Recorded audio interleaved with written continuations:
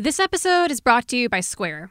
If you run a restaurant or business, Square has the tools to help you stay connected to your customers, shift your business, and navigate this uniquely challenging time. Learn more at square.com/go/snacky. Hello, and welcome to Snacky Tunes. I'm one half your host, Greg Bresnitz. On today's episode, we continue our ongoing series about the coronavirus's effects on the food industry and head south to Kentucky. Lindsay Ostasic is co-founder, managing director, and mentor of the Lee Initiative. As the pandemic sent millions of restaurant industry workers to the unemployment lines, Lindsay connected with her longtime partner, Thomas Bolton, who's a diplomat at Maker's Mark. Together, they helped roll out the Restaurant Workers Relief Program and the Restaurant Reboot Relief Program. We discuss how the Lee Initiative pivoted and how brands can truly support businesses during these times. Later on in the episode, we head to Los Angeles to talk to Black Crystal Wolf Kids frontman Jeff Miller, who are the world's first indie rock tribute band.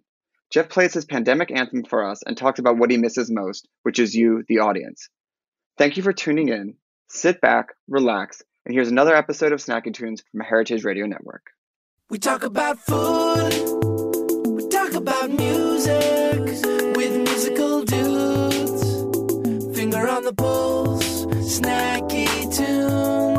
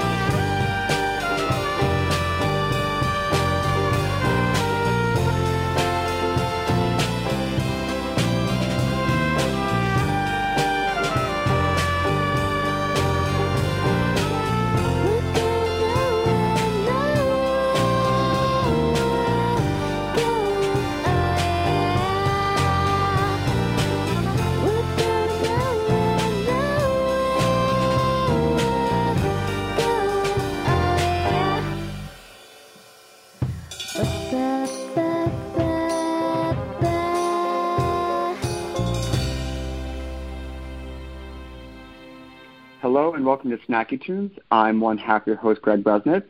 Thank you for joining us in our ongoing coverage of the coronavirus and how it is affecting the restaurant industry and how different groups are stepping up to combat it and to help support their local colleagues and national restaurant heroes.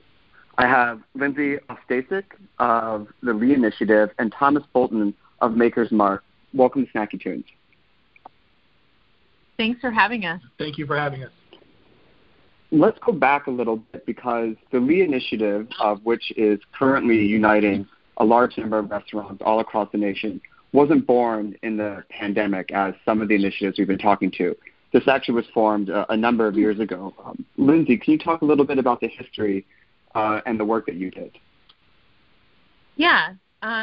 So 3 years ago now, the Me Too movement started to hit our industry pretty hard. I was the general manager of 610 Magnolia with Chef Edward Lee. And it honestly was born out of a conversation we were having in the office. And, all of this terrible stuff was, being brought to light about our industry. We talked about that for a while, but we also talked about how, for every bad chef, there was an army of good ones. And that, the picture that was being painted of our industry was not the one that we had experienced. So we decided to start a nonprofit foundation dedicated to mentorship for young women in the culinary industry, where we would send them to work with restaurateurs across the country who were running their companies with fairness, who had risen the ranks to chef and owners. We provided mentorship. We took them to the James Beard House to cook, did a lot of business and media training for them. And, our focus has just always been to address any issue that we saw come up in our industry in a quick and forward-thinking way. And fast forward, 4 weeks ago, that became feeding our industry as a whole. So. And Thomas, when did Maker's Mark get involved with the Lee Initiative? Maker's Mark has been involved with the Lee Initiative since the very beginning. I actually had an email come across my desk from Lindsay and Edward Lee telling us about the Lee Initiative and asking for sponsorship. And at Maker's Mark, we don't cut a check and walk away. We partner instead of sponsor. And so we heard what they had to say, and it actually lines up with Maker's Mark very well. We've had women in leadership making decisions that impact the brand globally since 1953. And so anytime that we have a chance to partner with anybody that's kind of pushing the same mission we jump to it. And so it was 3 years ago when Lindsay and I think we sealed the partnership, and then an hour later they announced the mentees. So it was very quick, and after that, Lindsay and I have been talking at least once a week for the past 3 years. Incredible. And let's focus on the word partnership, because I think that you're right. So many companies that work with brands maybe just expect a check and for them to scoot to the back and maybe just be a logo on a flyer or some social media pusher, etc. What does, and this is to both of you, a true partnership look like when it's going to support these issues? And what aspects do you need, like trust, etc., to maintain a good partnership? I'll speak first from the Maker's Mark side, and then Lindsay can take it from the Lee Initiative side. But a good partnership, and you said in the question, you almost answered it. It takes trust and understanding each other. And we at Maker's Mark do not want to, when we see something that we believe in, we don't want to just be a name on a flyer or in the background. We want to help you by using our brand power to grow and support whatever mission is that you are taking on. And with the Lee Initiative, it was empowering employment and women in mentorship, and now it's shifted from that to feeding the service industry, which is also near and dear to our heart, because without, the rock star servers and bartenders and chefs, bourbon wouldn't be where it is today without them hand selling it, and they're family, and you take care of family. And so the partnership grows and evolves, and it's knowing that Chef Lee and Lindsay are going to do everything the right way and trusting them that they are, and that way it coincides with our goals as a bourbon brand and their goals as a nonprofit.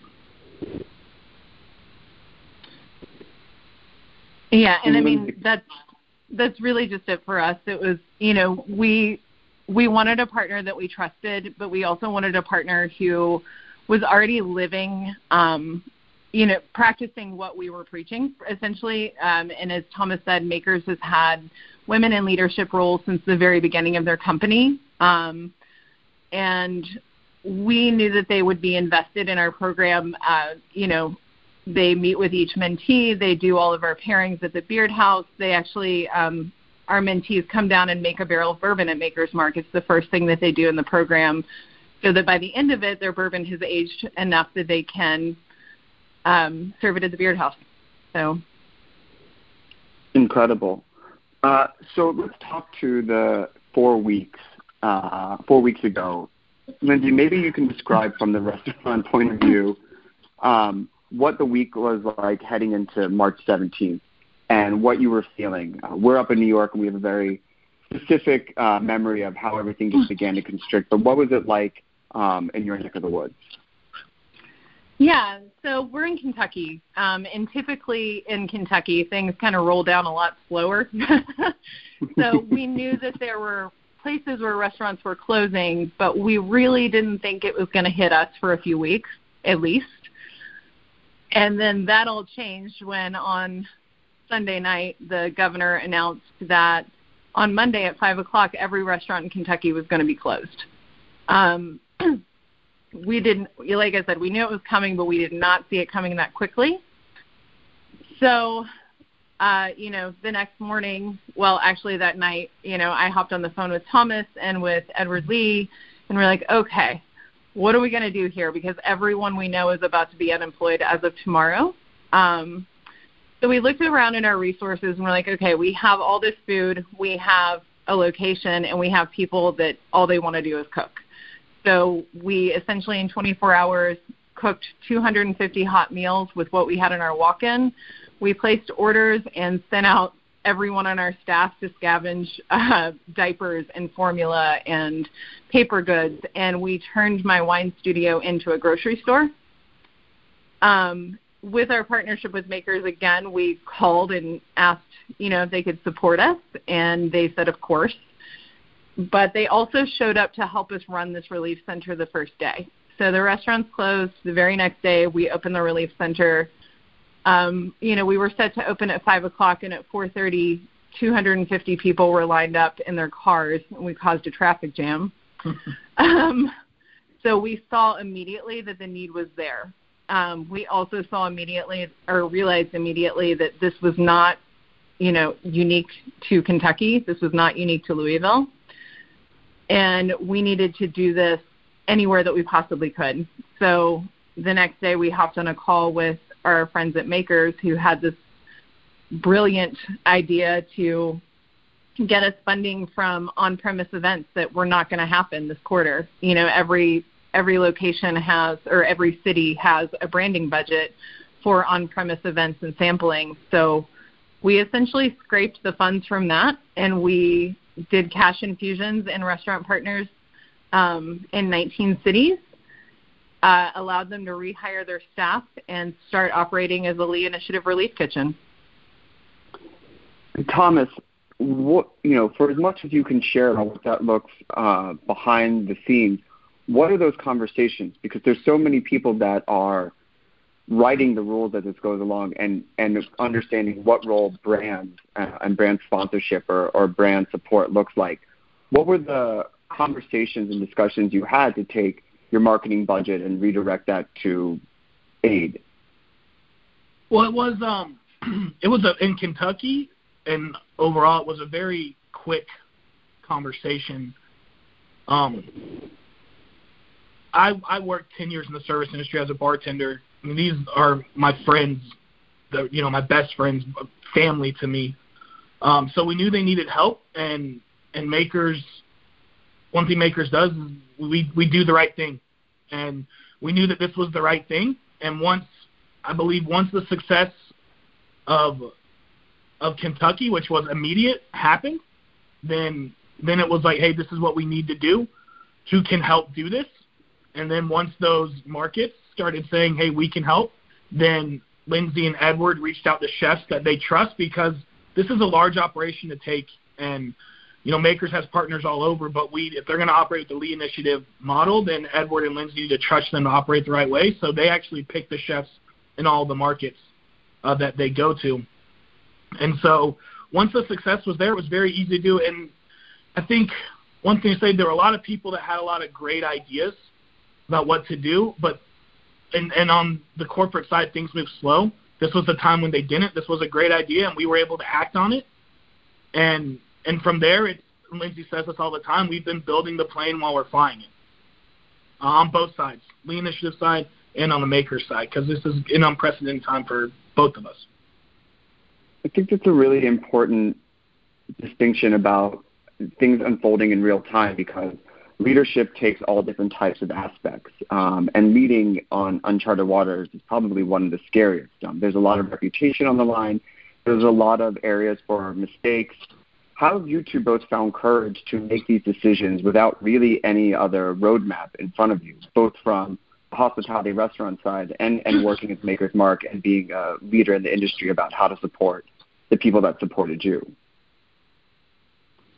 Yeah, so, I mean, in all honesty, I think most restaurant people, I mean, this is that's one thing about working in a restaurant. You learn to act on the fly. No situation ever unfolds exactly perfectly in a restaurant. Every single night you're going to have someone walk in that's hyper allergic to peanuts, or they're a vegan at a beast feast, and you have to act quickly. Honestly, for us, it was just, we looked at what resources we did have, which was, we had some funding, we had a ton of food. There was food in every market available because everything closed at once, and we had an army of people who wanted to cook.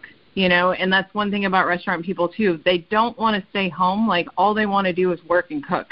So if I were sitting at home in the middle of this, I'd probably be losing my mind, frankly. Yeah, and from the maker side,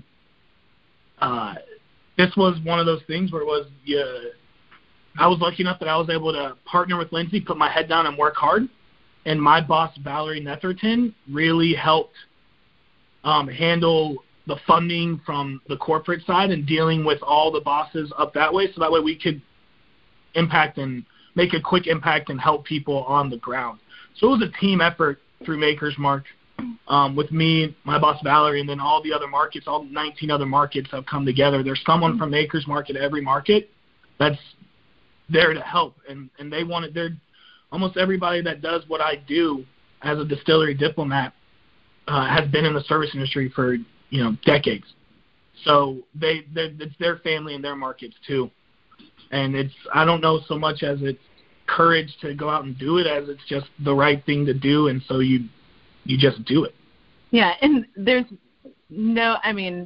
yes, we all were working 18 hours a day. I mean, our nonprofit is tiny. I was the only employee, and then Chef Lee, is my partner, but it's just the two of us on our side.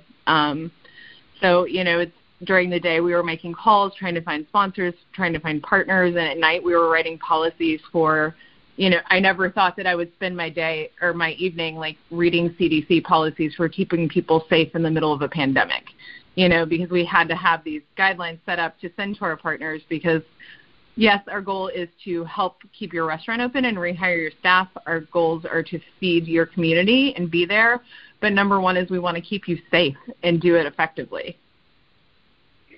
What do you think sometimes it seems so opaque just to start at the beginning. It's easy to look at where you've come 4 weeks later and night after night reading CDC policy. But as the pandemic continues to spread and hits smaller communities, more rural communities, and moves across the country, when people are really starting out, Lindsay, what advice do you give them on how to just get going?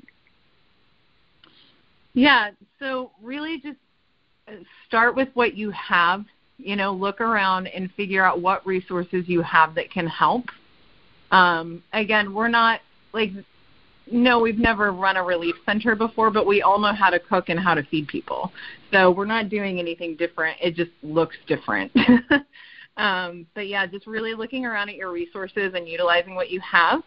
Not being afraid to reach out to the community and ask for help. While yes, we do have, corporate sponsors and a lot of large donors, the community matches have actually,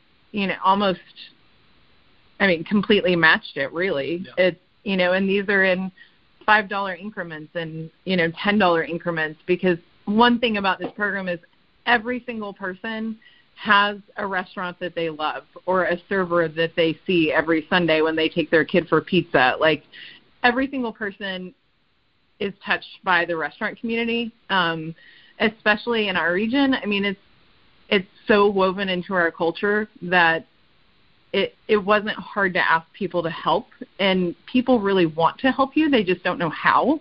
So if you can tell someone what resources you have and what you're going to do with them, chances are someone's going to reach out and help you.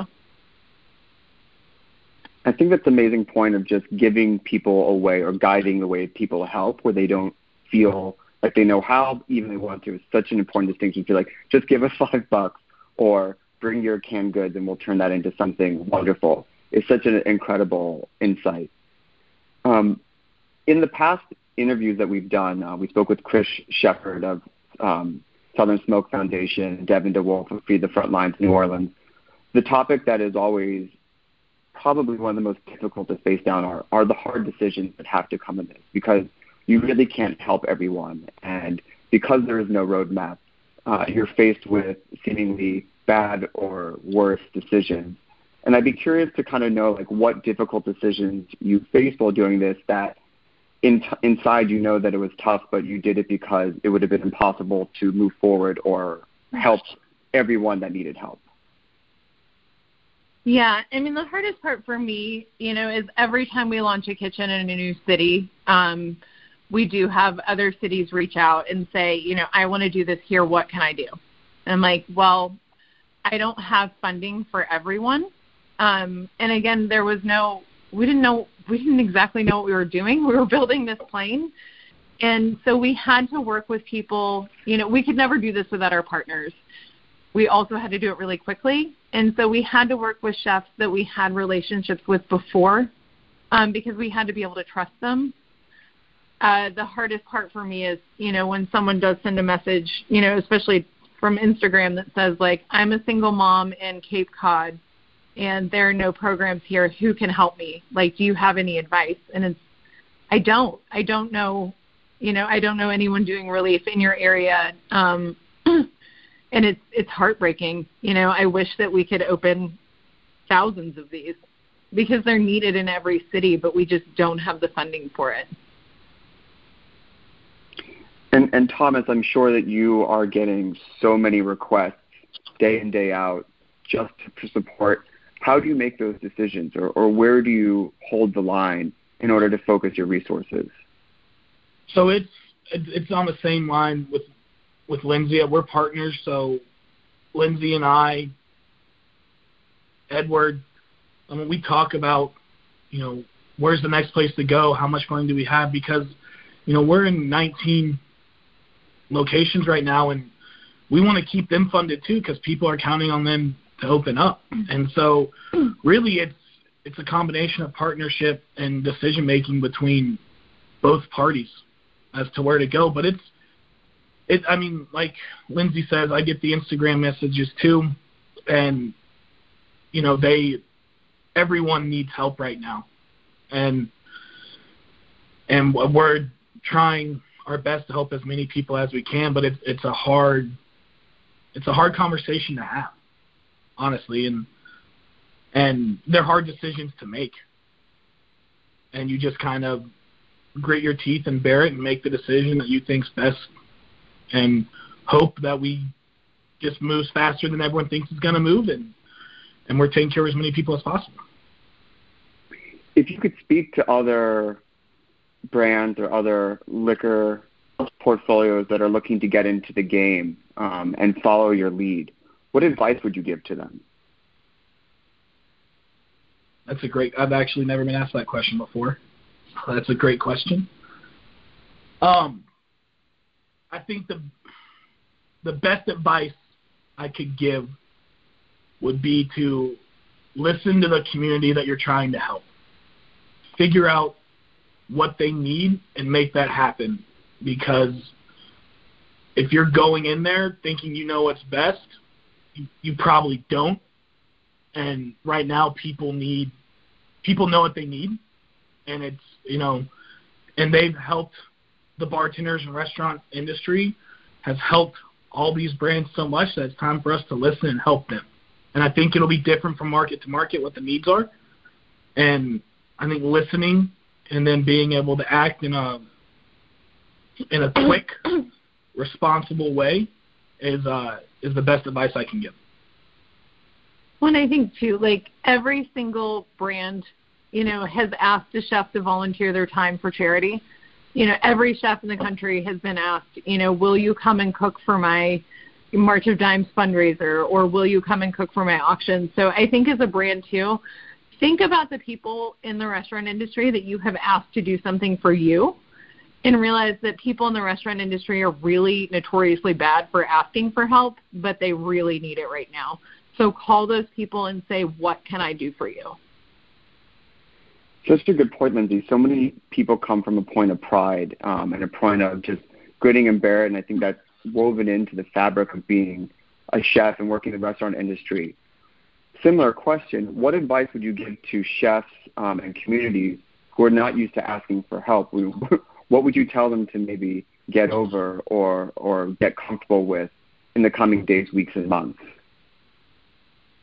Yeah, I mean, that's a really hard one. I am also notoriously bad at asking for help. But I, really just, and that's one thing with these relief centers is, what's important to us is that the food that we're serving is similar to the caliber of the food that we serve to the public on a regular basis. We want people to feel good when they come here and say hi and, not be ashamed of being here. So it's not a soup kitchen. The food is incredible. The chefs put just as much time and heart into the food that they're preparing to pass out for free as they do for their customers. And I mean, just learn to ask for help if you need it. And that's the thing too with these drops. The first week it was, families and people that we didn't really know that were maybe more vulnerable to the situation. As the weeks go on, we're seeing people that we know, that we love, that we, and they're accepting aid for the first time in their life. And it's, you want to make it a positive experience. So, we try to do something every day that is familiar to people and will make them happy. So we'll hand out coffee from one of our local roasteries, or we'll hand out gelato from, companies in town, just something that makes you feel normal and good.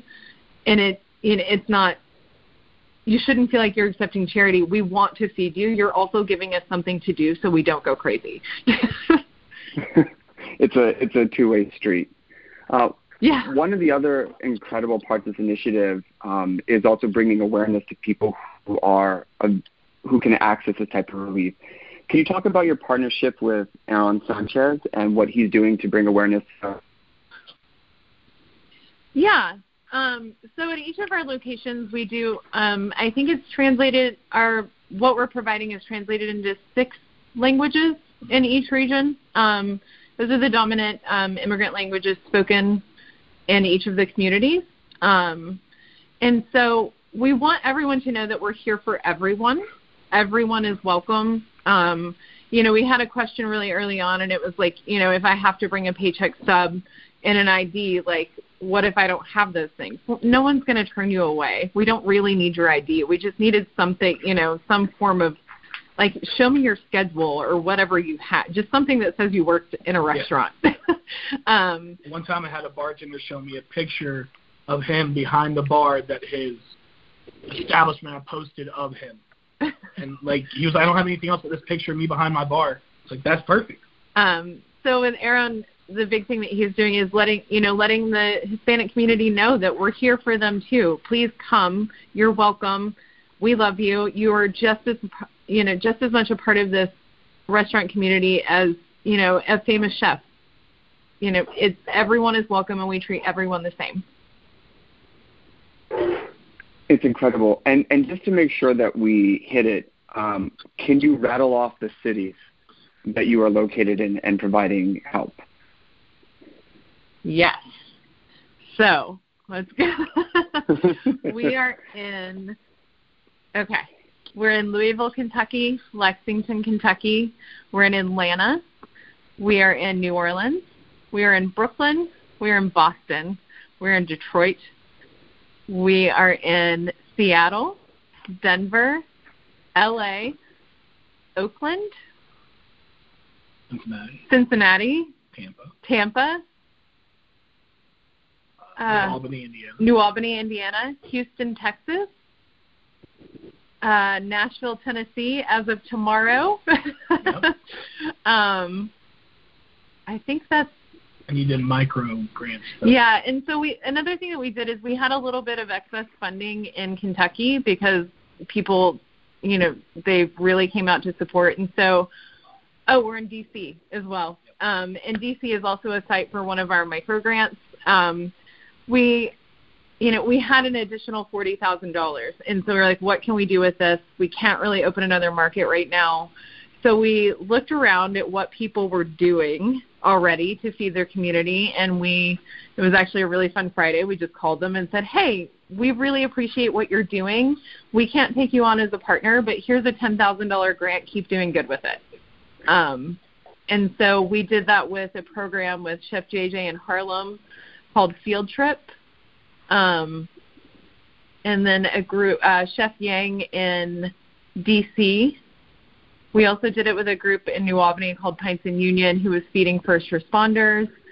And then additionally, who else? Oh, Kelly English down in Memphis who was feeding first responders and restaurant workers there as well. So if I ever see a call from Lindsay or anyone in the restaurant sees a call from you, just pick up the phone. And no one's going to turn your call ever.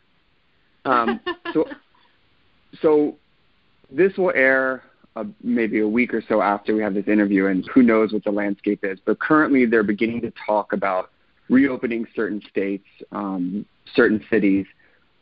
What do you feel the future looks like for you in the coming weeks and months about how you continue to support the community, possibly return to normal, whatever that normal is? What are your guesses? And we won't hold you to it, but just as two people who are on the very front line, bleeding edge of this, I'd be curious to know just what you think. Yeah, so we talk about this a lot because especially with the kitchens being in different regions, like we feel like the West Coast kitchens, like we'll be able to close and reopen as a restaurant sooner than we will here. So it's going to happen I don't think everyone's going to close and open at the same time. It's going to be a wave of reopening. We spend a lot of time talking about what in the hell that looks like. It's not like we're going to open up cities and all of a sudden everyone's going to show up to a restaurant. It's not going to be as busy. Service is probably going to look very different. I know for myself, like at 610, we're a tiny 12-table restaurant. And we do, 6-course meals every night by reservation only. I would venture to say that that's not high on everyone's list for what they're going to do after this pandemic. And so, I think we're going to see restaurants adapt, and I still think there's going to be a lot of carry out. We talk a lot about what are we going to do to help in the rebuilding phase and what's going to be necessary. To be perfectly honest, we have no idea what that is. Something we're working on right now is like, do we try to get antibody tests for everyone? Like, would it be easier to open if you knew that would you be more likely to come back to work if you knew that you were, had some immunity?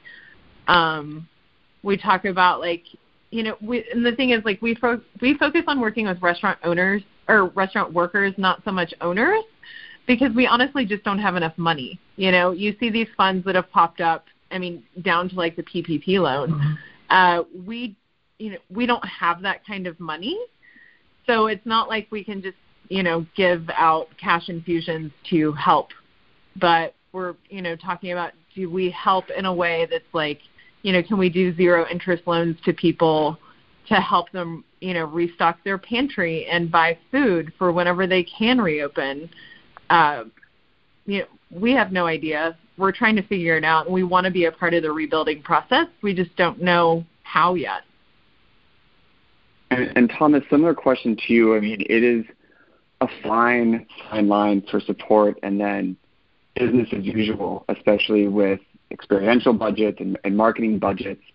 What have you discussed or what are you thinking about how you move with caution to support, but also know that there are just going to be some people who kind of want to get back to normal, whatever that might be again? Yeah, that's an excellent question. And, and right before that question, you talked about how, this might air a week from recording it, and we have no idea what that landscape will be. that's kind of where we're at. I know that everybody wants to get back to what normal was a month ago. I don't know how possible that'll be, and what restaurants are going to look like, what the service is going to look like. You know, your large format events, sporting events, concerts, and stuff like that. How are those going to look? Are those even going to happen?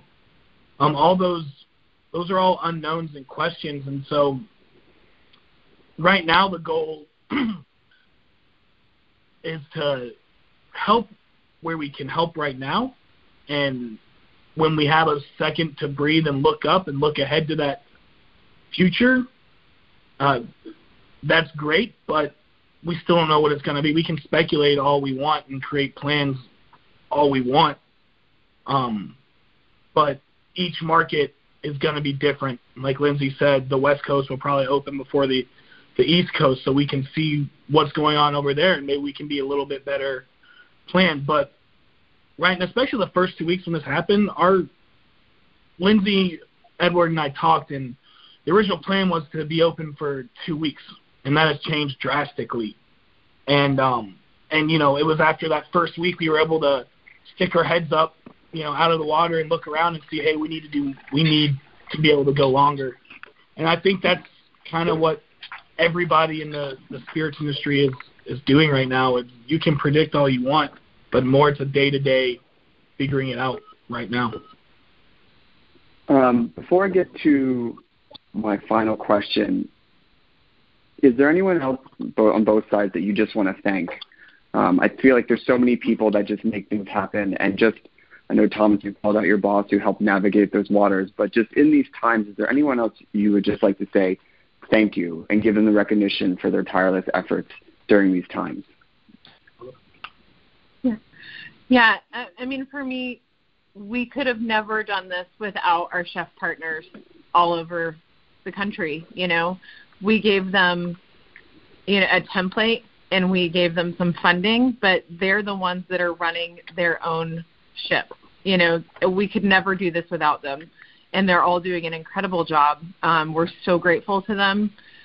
Also, I mean, Valerie Netherton from Makers, Rob Samuels from Makers, without them, this would never have been a reality. You know, and we're just so grateful that they cared enough about the service industry that, you know, they were able to help us. Obviously, Chef Lee, who I don't think either of us slept for the first 2 weeks that this happened. I don't think that we've ever, you know, we've worked together for the past 5 years, but I don't think that we've ever spent this much time together in our lives. And I'm really grateful to have him as a partner. I mean, Thomas sitting next to me, I feel like I also talk to at least several hours a day at this point in my life. But yeah, just everyone involved in this, I don't think I'll ever be able to express the gratitude that I have for each and every one of them. Yeah, and from my end, obviously you mentioned Valerie, Rob Samuels. You know, there are, I think, 19 Maker's Mark diplomats across the world, and most of them are in the United States, and they're all doing their part, the chef partners, the volunteers. And then I want to thank all the people coming through to get aid. And it's service industry people. They always greet you with a smile.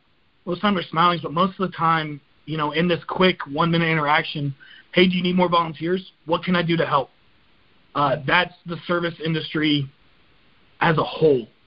And I think it's like that in every market. And so people, yes, they're accepting aid, but they also want to help. Anything they can do. We've had people pull up and are like, hey, I have an extra gallon of milk, and they'll trade, you know, they'll hand us a gallon of milk while they get their boxes.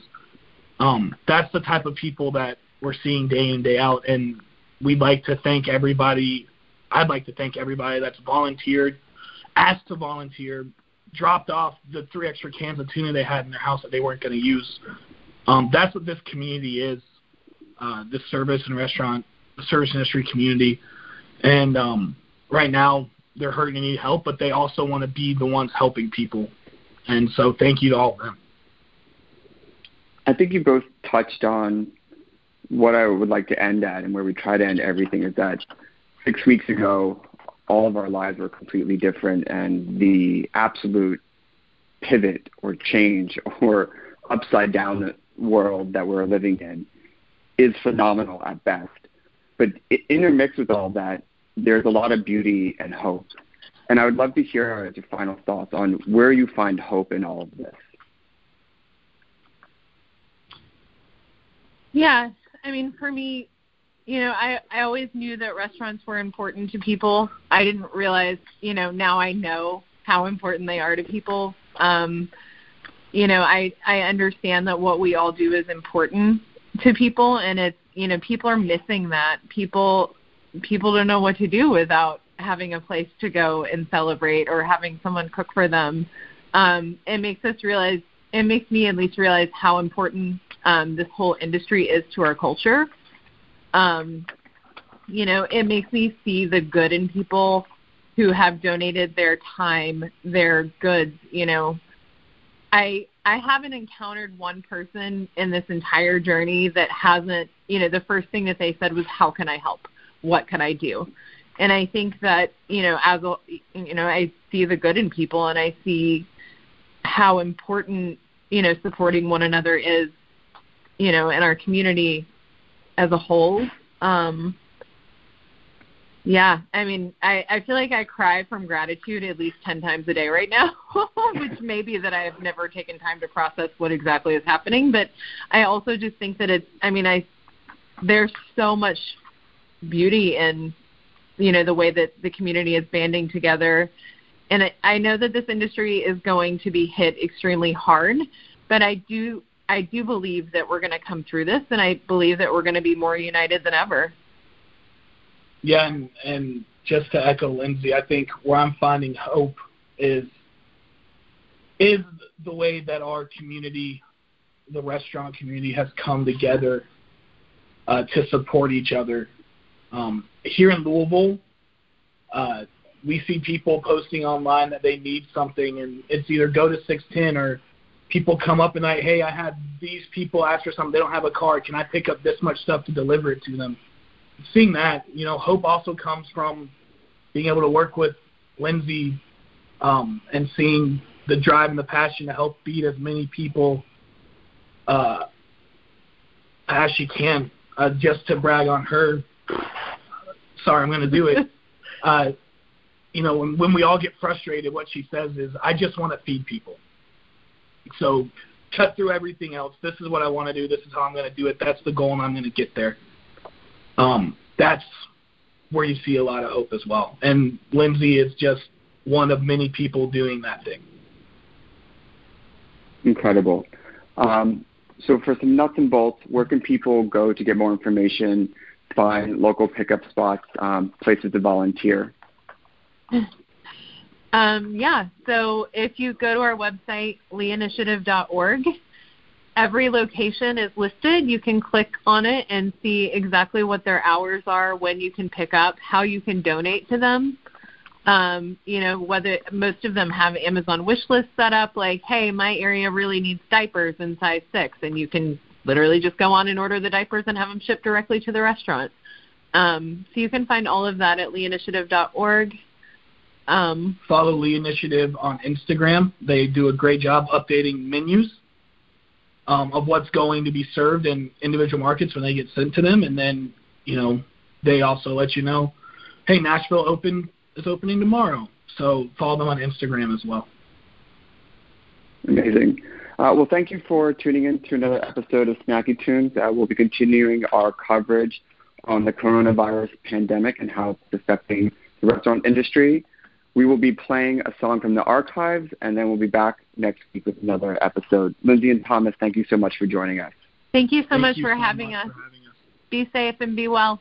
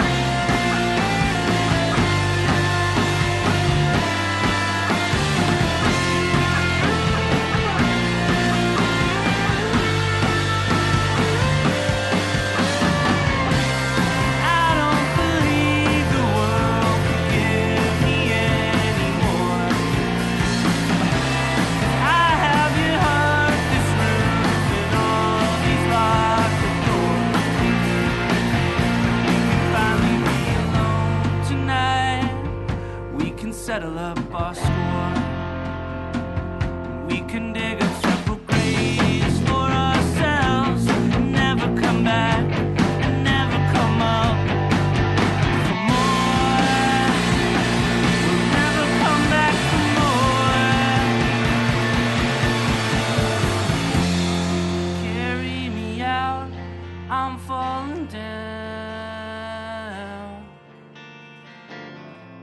And all of the lights have blurred into stars. The night seems to tear at my already bleeding feet. And I wish I knew your body pressing up against me. This episode is brought to you by Square. We all know that this is an incredibly challenging time for our friends running restaurants and small food businesses. With social distancing in place, people are staying home and eating in, and restaurants have had to pivot to pickup and delivery only. HRN would usually be recording our podcast from our studio inside Roberta's. But since they've had to close their dining room, they've ramped up their frozen pizza production, set up a wine and grocery shop, and seen their delivery orders skyrocket. Like Roberta's, many restaurants have been changing offerings day by day as they figure out how to best serve their customers. If you run a restaurant or small business, Square has the tools to help you adapt. One of these tools is the Square online store. It lets you set up a free online ordering page with curbside pickup and local delivery so you can keep customers safe. You can deliver orders yourself or integrate with delivery partners. Its Order Hub lets you manage all your incoming orders in one place, no matter which delivery partners you choose to use. Square has all the tools to help you stay connected to customers no matter where they are. See everything that's available by visiting square.com/go/snacky. Hello and welcome back to Snacky Tunes with our ongoing coverage of the COVID-19 pandemic. Jeff Miller, welcome to Snacky Tunes. Thanks so much, Greg. I'm super excited to be here. Me too. I mean, this is the first band that I am recording in quarantine. I'm at my parents' house in the outskirts of Philadelphia, and you are coming to us live from Los Angeles. Live from the very heart of Los Angeles, right near LACMA, the farmers market, the Grove. Right in the center of the city. Incredible. Describe the scene for us. I can tell you that the suburbs are pretty quiet, but on the East Coast, it's a little, with New York and New Jersey overshadowing everything, it's a little bit hard to get a sense of what the LA pandemic affecting of the citizens is like. Yeah, I mean, I think thankfully we haven't had the same hearing ambulances all the time sort of sense of dread as I've heard from my friends in New York. I have been pretty hardcore in terms of not leaving the house or not really going lots of places. My girlfriend's mom is immunocompromised. We were really on top of it early. And so, we've gone and visited her and dropped things off, and visited my dad in the Valley and dropped things off. And we actually went to a drive-in movie once. That was our sort of escape, but we really haven't been to many stores. So it's sort of hard to say. The couple times we've gone to stores, there have been some people who haven't been wearing masks or who haven't been social distancing as much as we'd like. And I go for a walk in my neighborhood every day. I live in a pretty quiet walking neighborhood. We wave to each other and give ourselves 6 feet. But I feel really lucky to live in Los Angeles, which is where I grew up and have been an advocate for forever. I feel very lucky to be here right now where we have some space. I love New York, but I think being in a tiny, small apartment and being on top of people right now, I could see how that could be really scary. And thankfully, I live in a duplex with one neighbor. I don't know a lot of people who live in high rises where it's just not part of the culture in LA as much. And so I think that space gives everybody a little sense of security that maybe is real and maybe isn't, but at least it's there a little bit. Yeah. So a little bit of housekeeping and background on you. You're the founding editor of Thrillist LA. You're an excellent writer. You've written for The Hollywood Reporter, the LA Times, Billboard, Esquire. You're the co-host of Trip Testers on Travel Channel, and you've been described as a walking music encyclopedia. Hot question. Give me your favorite music fact. Can be about anyone, anytime, any place. Oh, I have two of my favorite music facts. One is that the co-writer of Rex-n-Effect's Rump Shaker, the 90s hip hop hit, was Pharrell Williams. It was his first number one. He was 17 when he wrote it.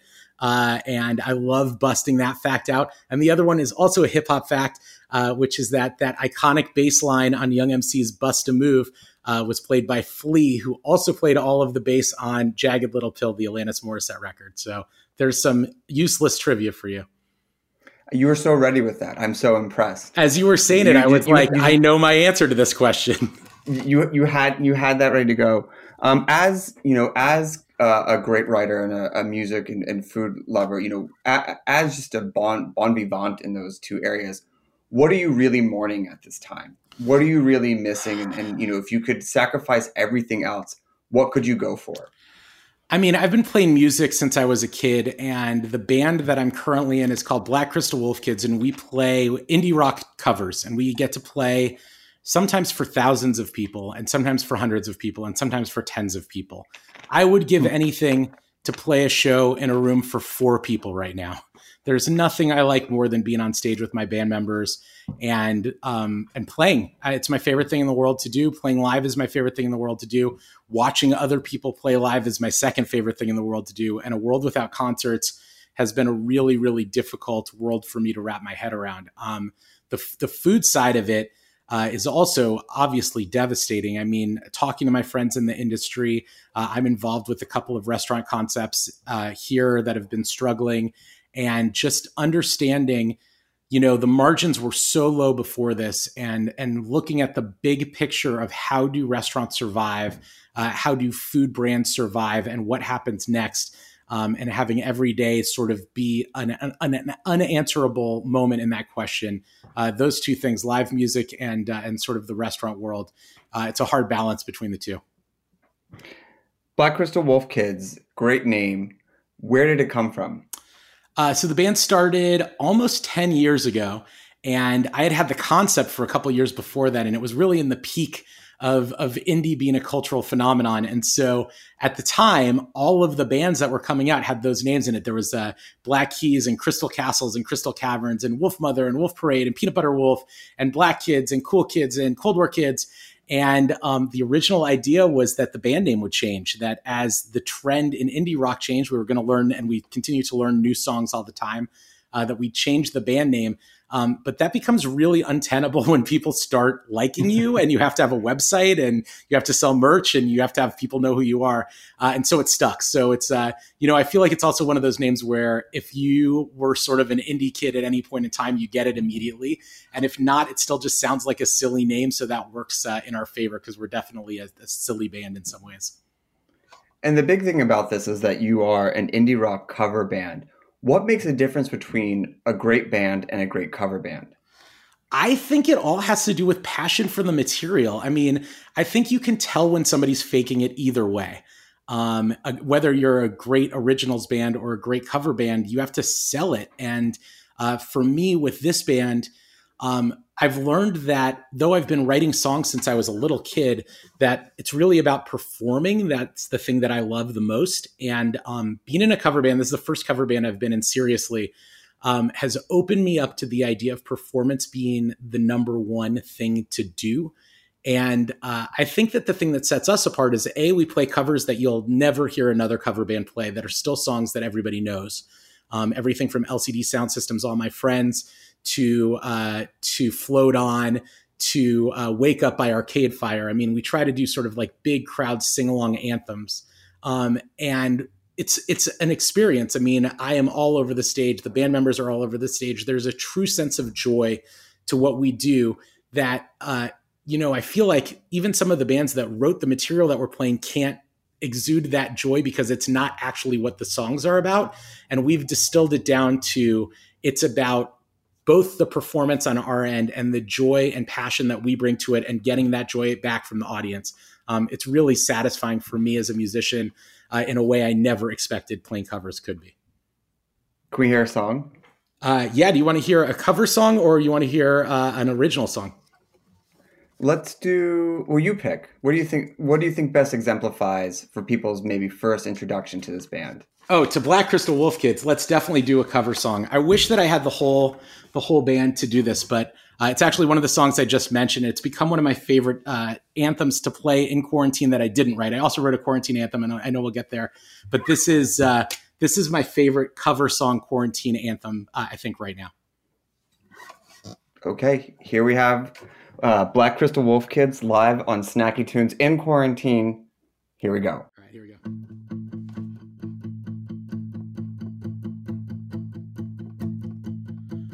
That's how it starts. We go back to your house.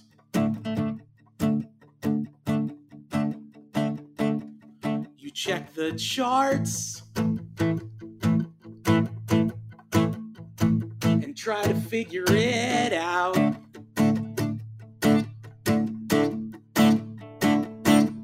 And if it's crowded, all the better, because we know we're gonna be up late.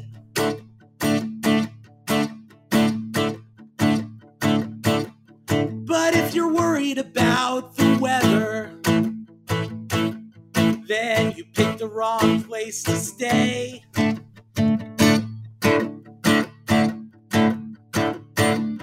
That's how it starts.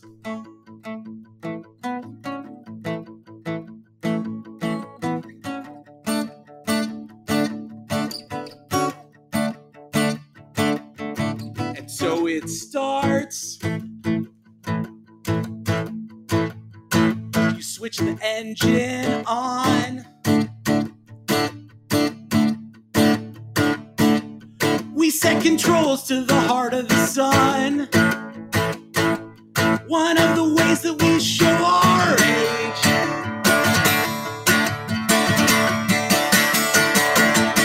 And if the sun comes up, then I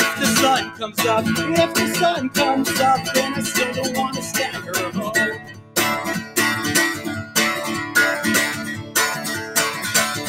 Then it's the memories of our betters that are keeping us on our feet.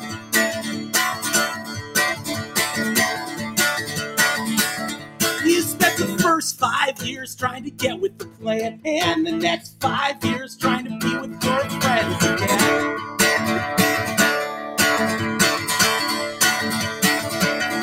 You're taking 45 turns just as fast as you can. Yeah, I know it gets tired, but it's better when we pretend.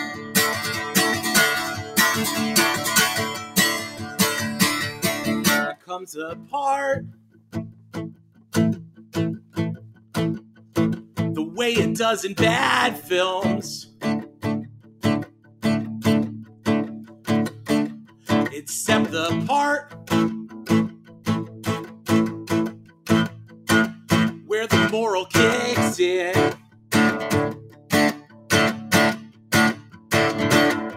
And when we're running out of the drugs and the conversation's winding away,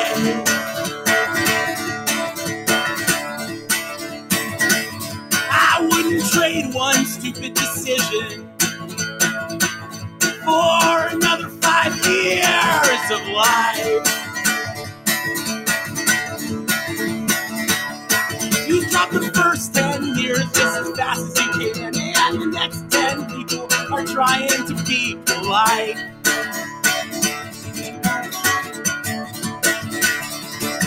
We're going 45 days in the middle of France. Yeah, I know it gets tired to marry your friends tonight. All right, if you're home, we're gonna sing this together. Here we go, like this. Whoa, whoa, whoa, oh, oh, oh, whoa, whoa, whoa, oh, oh, whoa, whoa, whoa, whoa, whoa, whoa, whoa, whoa. Won't you tell the truth? This could be the last time. So here we go. Like a sales force into the night.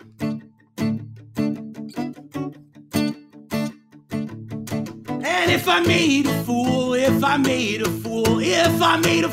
on the road, there's always this.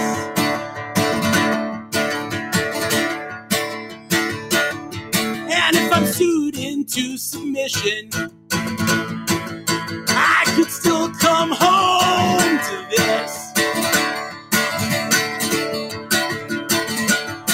And with a face like a dad and a laughable stand, you can sleep on the plane or refuse to set. When you're drunk and the kids looking positive, you think over and over on final weekend. Oh, with the trip and the plan turn on yourself, you ridiculous clown. You forget what you meant when you read what you said, but you knew you were tired. But where are your friends tonight? Where are your friends tonight? Where are your friends tonight?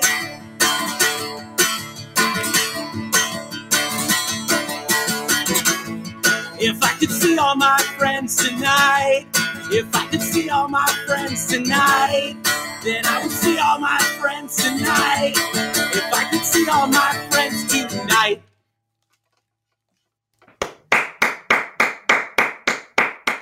That might just be one of my absolute highlights of this quarantine.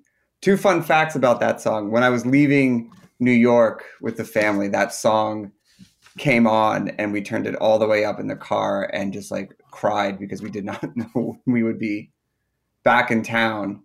And then I also happen to have a lyric from that song tattooed on my body. So that is the absolute perfect choice. Oh my God. To introduce people. What's the lyric you have tattooed on your body? To tell the truth, this could be the last time. I got into a pretty serious, life-threatening car accident 4 days after their quote-unquote last concert at Madison Square Garden. And the only video that would load in my hospital room, I was like, I left New York, I was in Portland, was the video of that performance. And so that's the only thing I watched in the hospital while I was in like intensive care for a number of days.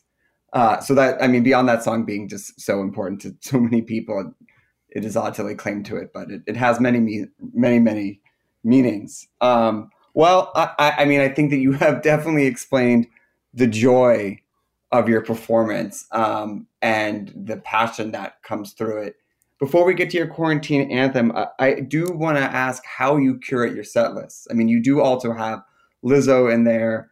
You have Lorde in there. You've got some M83, some Breeders, some of The Boss. So I'm just curious, you know, when you're playing for the thousands, the hundreds, the tens, or the one in this case, how do you curate a set list to match the audience? What goes into it? It's a really, really good question. So when we started the band, my idea was that half of the songs would be songs that everybody knew, and the other half was like man, it looks so crazy in retrospect, but like teaching people about the history of indie rock. So we like learned some Pavement early, and we're gonna learn some Sonic Youth and that sort of stuff. And what became really clear is that our job as a cover band is to please the audience. And though, you know, it's not a traditional classic rock cover band, we try to avoid songs in general that you would hear from any other cover band. We also sort of learned pretty quickly that to keep the audience's attention and to sort of maintain that sort of joyous feel, that we had to cater somewhat to the crowd. And so as the band's grown in the last 10 years, it's meant expanding the nature of what we do while sort of keeping the core element of our set list intact. So for instance, that you mentioned The Boss. We were hired to play a 40-year-old birthday party for a friend of mine, and part of the gig was learning a few songs for him. And one of his requests was Bruce Springsteen's Growing Up. It's a song that I love. Actually, I get chills whenever I hear the live version of that song. And so even though it's not really an indie rock song, you know, it was part of the gig, and we learned the song. And I think we've only played it once. Maybe we played it one other time, but that wouldn't be a song that necessarily we'd pull out at a beer festival or a, you know, like a club gig, where usually it's a little more focused on the indie rock element. The Lizzo stuff is a really interesting thing to bring up, because I do feel like we've learned a bunch of sort of pop songs that have some sort of credibility element to them. And I don't know how you feel about Lizzo. I think she's probably my favorite artist of the last 5 years. I think that the record, maybe like her and Billie Eilish, that record that came out last year, I pumped nonstop. The fact that she's now huge makes me so happy. And we had this big debate in the band about which Lizzo song do we learn. And I was sure Juice was going to be the biggest Lizzo hit. So we learned it pretty early. We learned it before she played Coachella last year. And we play a Coachella tribute set every year where we learn songs of acts that are playing that year's Coachella. So that's where we debuted that. And then it turned out that Truth Hurts was the bigger song. And our keyboard player is a woman who has an incredible voice. And she said, what if we also learned Truth Hurts and played it as a surprise encore at a sort of a big show? And I was completely down with that idea. And now we have 2 Lizzo songs that come in and out of the set list all the time. And I realized that on paper, it sort of doesn't make sense. But when you're in that element of everybody knowing every word to every song, and let's say the set has been Float On, Mr. Brightside, Use Somebody, I'm trying to think of some other like big bangers, Wake Up, and then you go into that opening piano part of Truth Hurts, people go absolutely nuts. It's almost like the unexpected element of it, plus the fact that like she's an incredible artist. It's not somebody, I mean, we have dived into some people that I wouldn't say are the greatest artists ever either, but she's one of those people that I think everybody can agree on. And so you play that beginning piano part of Truth Hurts, everybody goes nuts. And especially when it's a little unexpected, it's so much fun. I think you could also slow it down a little bit with a cover of Jerome. I think people, she's big enough now that people would, if I heard that, take the lights down, make it a very intimate moment. But no, I name checked Lizzo, and I forgot to mention Billie Eilish too. That record came out the week before my wedding, and I remember driving around small town Lafayette, Louisiana, just listening to Billie Eilish on repeat, and like have the fondest memory of that record. Like, and then she took over the world. Yeah. Jeff Tweedy is one of my favorite. Oh, sorry. Go ahead. No, go on. I was going to say Jeff Tweedy is one of my favorite songwriters and has been sort of getting me through quarantine with his Tweedy show with his family every night. Has been covering Billie Eilish every once in a while, and watching Jeff Tweedy sing Billie Eilish songs, like it gives a lot of legitimacy to that idea of her being an incredible artist, which she is. But watching him sort of manipulate it to make it work for his songwriting style is incredible. Highly recommend checking it out if you're interested in that. Amazing. And James Blake does a good cover too. I know that we've talked a lot about cover songs, but you teased the fact that you did write a quarantine anthem called These Days We Gotta Move. What's the inspiration behind it? How did it come about? And how has the reception been? Yeah, so I've been writing songs since I was a kid, and really haven't been doing it as much since Black Crystal Wolf Kids has sort of taken over my musical life, but I've been doing it still as a hobby and putting stuff out on SoundCloud and that kind of thing. And I started getting asked to be like a musical guest for Zoom meetings at the beginning of this, and started doing some live streams of my own too. And the thing that I miss the most is interaction with an audience, and being able to see an audience sing along and feeling that sort of connectivity with an audience. And so I started thinking about like, what's the way to do that with this sort of technology? And my idea was to write a song that had dance moves associated with it, that was about quarantine, really easy dance moves that you could do on Zoom, because the issue with Zoom is that you can't sing along. There's too much of a delay between the speaker and the audience. And if you try to interact in a sing-along way, even though it's just a couple seconds, it's really hard. And the first couple times I did Zoom and was like a musical guest on something, it became very clear that it was a mistake to try to do a sing-along. And so that was where the chorus and sort of the overall element of this song came from. And it sort of got workshopped on calls. I would do like a call with a bunch of friends and I would play it. And then a friend of mine asked me to be a part of a variety show, and I played it and tried to watch everybody do their moves. And then I started doing kid shows during this time for friends' kids, and started playing it for a bunch of kids. And so at this point, I've actually recorded a version of it I'm pretty happy with, and I'm going to drop it sometime very soon, maybe even today. I don't know when it's going to go live, but it'll go live sometime. And I'm really proud of this song. I think it's one of my favorite songs I've written recently. It's about all of us being stuck at home and not knowing what's next, and needing to have some sort of joyous moment in every day to get us through it. And the direction I always give people when I play it for a group of people is when I say the sort of elements that are the dance moves, which are very easy to do them. And then when it's these days, we got to move to have a freestyle dance party in your living room or kitchen or wherever you happen to be listening to the song. Great. Can you play it for us? I would love to. Yeah, here we go. Amazing.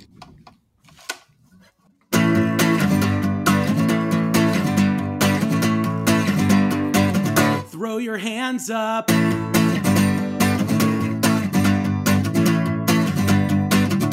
And wave them around. Stand up and sit down. Stand up and sit down. These days, we gotta move. We gotta move. We gotta move. We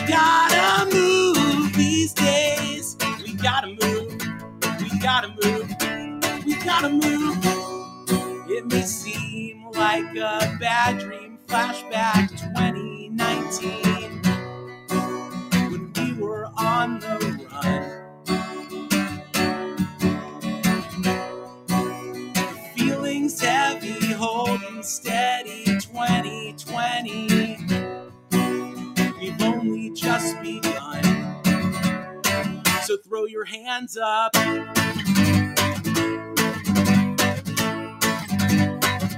And wave them around and stand up and sit down, stand up and sit down. These days, we gotta move, we gotta move, we gotta move, we gotta move, we gotta move, we gotta move, we gotta move, we gotta move. Tomorrow's type, is that right? This is worse than last night. Some hope would be okay. Today's a showdown, homebound, throwdown, merry-go-round. Let's spread joy anyway. So throw your hands up.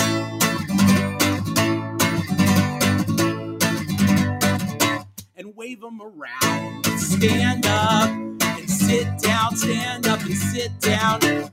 These days, we gotta move, we gotta move, we gotta move, we gotta move. These days, we gotta move, we gotta move, we gotta move.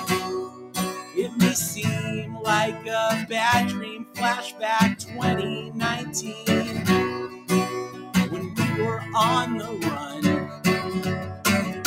We gotta move, we gotta move, we gotta move, we gotta move, we gotta move. These days, we gotta move, we gotta move, we gotta move. Incredible. Wonderful. Thank you, man. In addition to being the frontman for Black Crystal Wolf Kids, a walking music encyclopedia, and a writer, you are applying to be Man of the Year for the Leukemia and Lymphoma Society. Can you talk about why you're running for that and what it entails? Sure. Yeah. I sadly have lost both my mom and my grandma to cancer in the last few years. It's definitely been like a major affecting, crazy moment in my life. They were both really incredible, amazing people. And I was approached by the Leukemia Lymphoma Society to do this campaign. This is long before COVID, which is basically like run almost like a political campaign. It's a bunch of people running against each other to raise the most money for the cause. And it just seemed like an incredible opportunity to do something in their honor, to do something to better the world, and to really sort of look at what I could do with the network of people that I know to help some other people out who really needed it. And then COVID hit. And I sort of second guessed the campaign. It was supposed to start in April. I went through some really going through my head, is this the right time or the wrong time? And while that was happening, they announced that the funds would also help go to cancer patients who needed advocacy and services in the time of COVID. And I think, as we all know at this point, there's so many hospital beds that are going to COVID patients that people who have other things that are happening, other medical issues, are not getting the beds that they need. And so I realized that not only was it still the right time to do it, that there's never been a time that was more right to do this campaign. And so I'm in the deep of it right now. I'm raising money, which is obviously really hard right now. And I'm really super aware of that. My goal posts have changed and my expectations have changed. But part of it has been going to people who do amazing things, chefs and musicians, and people who are executives, and people who do things that are services that they're now stuck at home and maybe can't do or can only do on Zoom calls, and asking them to put up auction items on a website that I've got access to do auctions of those things. So for instance, like a live stream from a band or from a singer-songwriter from their living room for an auction winner, or a cooking class with a chef. Because I feel like, especially in the music and food industries right now, as we all know, people don't know where their paychecks are coming from necessarily, or are sort of in this wait and see moment, but they want to be doing this thing that they love. And I think that in general, they want to be helping people. And I saw this as an amazing opportunity to do both of those things without really donating anything that wasn't possible to be donated. It's really just a bit of time on that end. So if anybody listening that has, some sort of effect and they want to get involved, they can feel free to drop me an email. It's jeffmillerla@gmail.com. And there's also a direct donation link, which I'd be happy to send anybody if they do want to donate some money to the campaign and to the cause.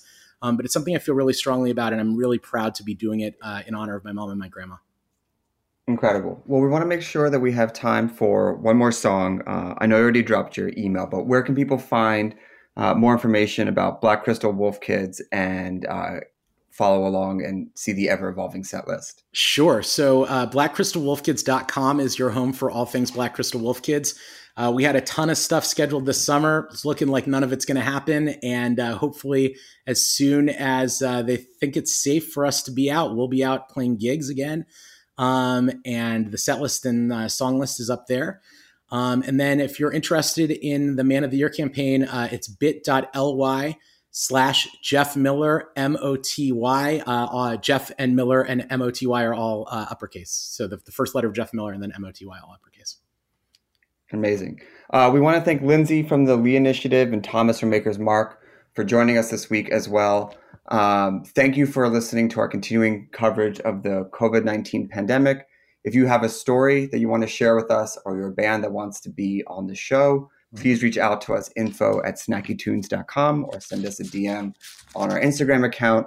Can I make a request for the songs? One of two songs you get to pick. Oh, sure. Yeah. Either Hold Steady, Massive Nights, or Weezer, Say It Ain't So. Oh my God. What a hard decision. I haven't played Massive Nights in so long, but I'm just going to give you I'll play Say It Ain't So just because that's been so long since Massive Nights. But man, Massive Nights is such a great song. I'm trying to think if I even remember how to play it. I don't think I can make my way through the whole song, but if we ever have a chance to do it again, I would love to play it for you. But let's do Say It Ain't So and have anybody who's listening at home, sing along as loud as you can. Let's do it that way. Great. Well, thank you for tuning in. We'll be back next week with another episode of Snacky Tunes here on Heritage Radio. Thanks for tuning in.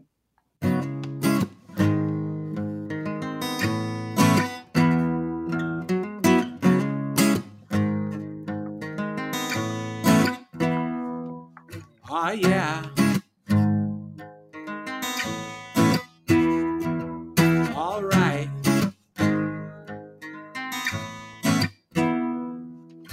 Somebody's hiney is drowning my icebox. Somebody's cold one is giving me chills. Guess I'll just close my eyes. Oh, yeah. All right. Feels good.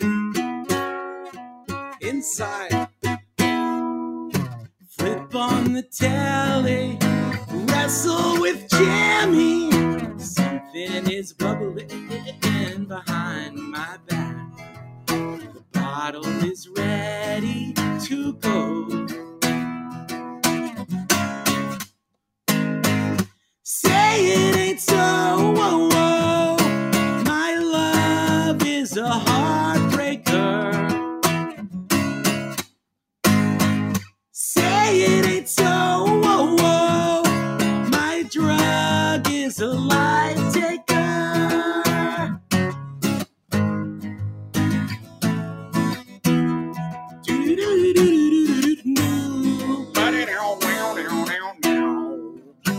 I can't confront you. I never could do that which might hurt you, just to try and be cool. And I say, this way is a water slide that waits for me to take the cooler every day. Hey, so be cool. Say it ain't so. Whoa, whoa. My love is a heartbreaker. Say it ain't so. Whoa, whoa. My drug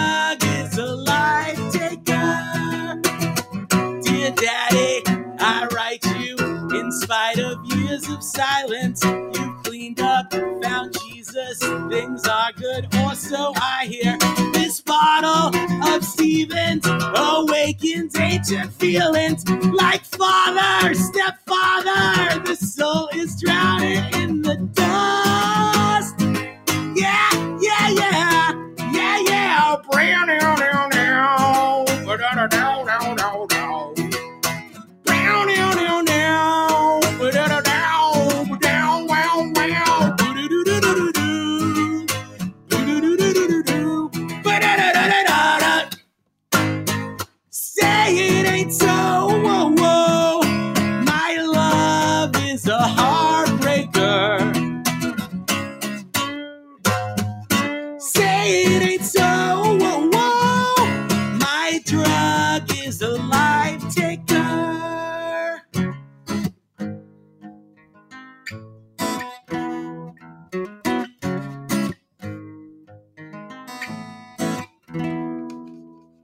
We talk about food, we talk about music, with musical dudes. Finger on the pulse, snacky tunes. This program is powered by Simplecast. Thanks for listening to Heritage Radio Network, food radio supported by you. For our freshest content and to hear about exclusive events, subscribe to our newsletter. Enter your email at the bottom of our website, heritageradionetwork.org. Connect with us on Facebook, Instagram, and Twitter at heritage_radio. Heritage Radio Network is a nonprofit organization driving conversations to make the world a better, fairer, more delicious place. And we couldn't do it without support from listeners like you. Want to be a part of the food world's most innovative community? Rate the shows you like, tell your friends, and please join our community by becoming a member. Just click on the beating heart at the top right of our homepage. Thanks for listening.